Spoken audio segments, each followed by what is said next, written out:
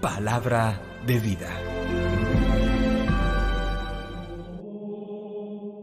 De la primera carta del apóstol San Pablo a los Tesalonicenses, capítulo 2, versículos 9 al 13.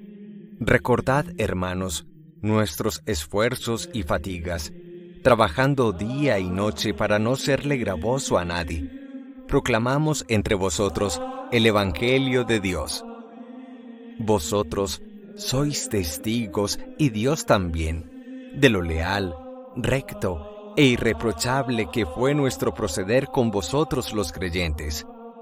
Sabéis perfectamente que tratamos con cada uno de vosotros personalmente, como un padre con sus hijos, animando con tono suave o enérgico a vivir como se merece Dios, que os ha llamado a su reino y gloria. También por nuestra parte, no cesamos de dar gracias a Dios, porque al recibir la palabra de Dios que os predicamos, la acogisteis, no como palabra de hombre, sino cual es en verdad, como palabra de Dios, que permanece operante en vosotros los creyentes. Palabra de Dios.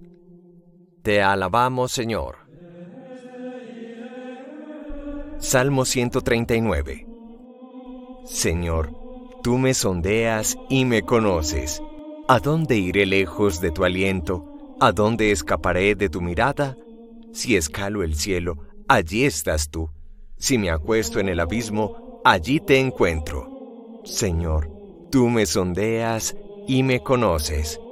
Si vuelo hasta el margen de la aurora, si emigro hasta el confín del mar, allí me alcanzará tu izquierda, me agarrará tu derecha. Señor, tú me sondeas y me conoces. Si digo que al menos la tiniebla me encubra, que la luz se haga noche en torno a mí, ni la tiniebla es oscura para ti, la noche es clara como el día. Señor, tú me sondeas y me conoces. Del Santo Evangelio según San Mateo, capítulo 23, versículos 27 al 32. En aquel tiempo habló Jesús diciendo: Ay de vosotros letrados y fariseos hipócritas, que os parecéis a los sepulcros encalados. Por fuera tienen buena apariencia, pero por dentro están llenos de huesos y podredumbre. Lo mismo vosotros, por fuera parecéis justos, pero por dentro estáis repletos de hipocresía y crímenes. Ay de vosotros letrados y fariseos hipócritas, que edificáis sepulcros a los profetas y ornamentáis los mausoleos de los justos, diciendo: Si hubiéramos vivido en tiempo de nuestros padres, no habríamos sido cómplices suyos en el asesinato de los profetas.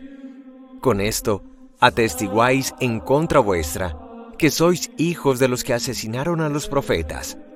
Colmad también vosotros la medida de vuestros padres. Palabra del Señor. Gloria a ti, Señor Jesús. Avanzamos en el célebre capítulo 23 de San Mateo, donde Jesús lanza las más agudas críticas a los fariseos. Llama poderosamente la atención que el Hijo de Dios fue misericordioso con el publicano, la prostituta, la adúltera, los débiles, los pecadores, los enfermos, los niños, sus mismos discípulos. Frente a todos Jesús mostró un amor cargado de ternura y compasión. Sin embargo, fue especialmente duro frente a los fariseos, hombres que fungían como buenos, religiosos, puros y cumplidores de la ley de Dios. Y sin embargo, Jesús los cuestiona porque ve que hablan por un lado, pero viven de una manera distinta. Hoy, de hecho, en la carrera de la historia, se ha conocido y acuñado la expresión de señalar a una persona diciéndole hipócrita y reemplazando esta expresión por farisea, porque en el fondo se descubre la doblez de su vida, la doblez de sus actitudes y de su corazón. Pero ¿en qué consiste esta hipocresía que denuncia Jesús y con la que Él no puede? Hay una doble hipocresía, primero en la imagen. Jesús señalará cómo escribas y fariseos parecen tumbas o sepulcros blanqueados y decorados externamente, esto es, por fuera tienen buena apariencia, pero por dentro, como suponemos de cualquier tumba o sepulcro, están llenos de podredumbre y de huesos de muerto. Qué ejemplo tan plástico y también tan fuerte el que utiliza el Hijo de Dios. ¿Cómo sentiría desconsuelo frente a la dureza de corazón de los escribas y fariseos de su tiempo, y podríamos decir frente a los fariseos e hipócritas de todos los tiempos, que por fuera en su imagen dan la apariencia de ser hombres y mujeres de bien, pero por dentro están llenos de ambiciones, envidias, celos, conveniencias, egoísmos, orgullo y cálculos humanos. Esta es una tentación universal, es una condición humana que nosotros no podemos desconocer y de la cual, o mejor, frente a la cual, siempre tenemos que estar alerta. Pero Jesús señala una segunda condición de la hipocresía humana y es en las palabras. Y sirviéndose nuevamente del ejemplo de los sepulcros, señala cómo los fariseos ornamentan las tumbas de los profetas antiguos y de los hombres justos y parecieran rasgarse las vestiduras diciendo: si hubiéramos vivido en tiempos de nuestros antepasados, no habríamos sido cómplices del asesinato y la injusticia que cometieron contra los hombres buenos y justos y en general contra los profetas. Y Jesús denuncia las palabras de los fariseos como falsas y engañosas, porque dicen con sus labios una verdad que no es capaz de ser respaldada con la propia vida.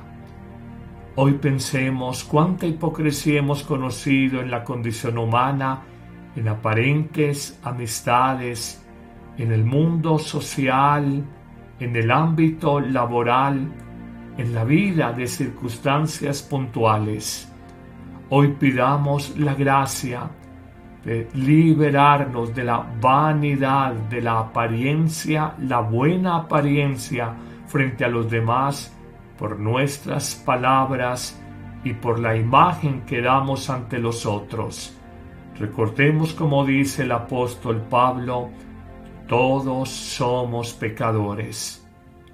Llama poderosamente la atención que son las personas más fariseas, más hipócritas de nuestro mundo, las primeras en juzgar, señalar y condenar a los demás. La vida como sacerdote, pastor de almas, me ha mostrado que el hombre o la mujer rectos, buenos y justos difícilmente juzgan y condenan a nadie. Por el contrario, la persona hipócrita que lleva una doble vida fácilmente juzga y condena de los demás. Hoy debemos estar alerta frente a este cáncer de la humanidad, de nuestra condición de hombres, y pedir la gracia de ser consecuentes entre nuestro pensar, nuestro hablar y nuestro actuar público y privado. Recuerda que no valemos lo que valemos ante los hombres, solo somos valiosos por lo que somos ante la mirada de Dios. Terminemos nuestra reflexión con el precioso salmo que la liturgia de la Iglesia nos propone en este día, cuando oramos juntos: Señor, tú me sondeas y me conoces. Hoy pidamos Que el Señor sondee lo profundo de nuestro ser, que conoce los pliegues más íntimos de nuestro corazón y que nos premie según la bondad de nuestros actos, o también nos corrija según las oscuridades que haya en nuestro corazón. Señor Jesús, si hay una verdad que enseñaste a los hombres no solo de tu tiempo, sino de todas las épocas, es que la verdadera religiosidad implica más que práctica exterior o palabras bonitas, implica una vida coherente, una vida en justicia, una vida en misericordia, una vida en la verdad. Que el Señor te bendiga en abundancia en este día, en el nombre del Padre, y del Hijo, y del Espíritu Santo. Amén. En agosto, te traemos una nueva temporada de reflexiones para tu vida. ¿Dónde está Dios cuando sufro? El sufrimiento bajo cualquier aspecto te apabulla y te desanima. Pero debes saber que si bien el dolor es inevitable, el sufrimiento no lo es. Y que la resistencia mental y emocional a una situación adversa es lo que más te hace sufrir. Aprende con Cristo que Él nos redimió, porque transformó el dolor en amor y nos enseñó que en la cruz está la más grande escuela de crecimiento humano y del espíritu. Canaliza, fortalece y saca el mayor provecho de las adversidades y pruebas que la vida de hoy te presenta. Encuéntranos en YouTube y Facebook en vivo a las 9 a.m. todos los martes y jueves de agosto en los canales Padre Carlos Yepes y Amén Comunicaciones. ¡Te esperamos!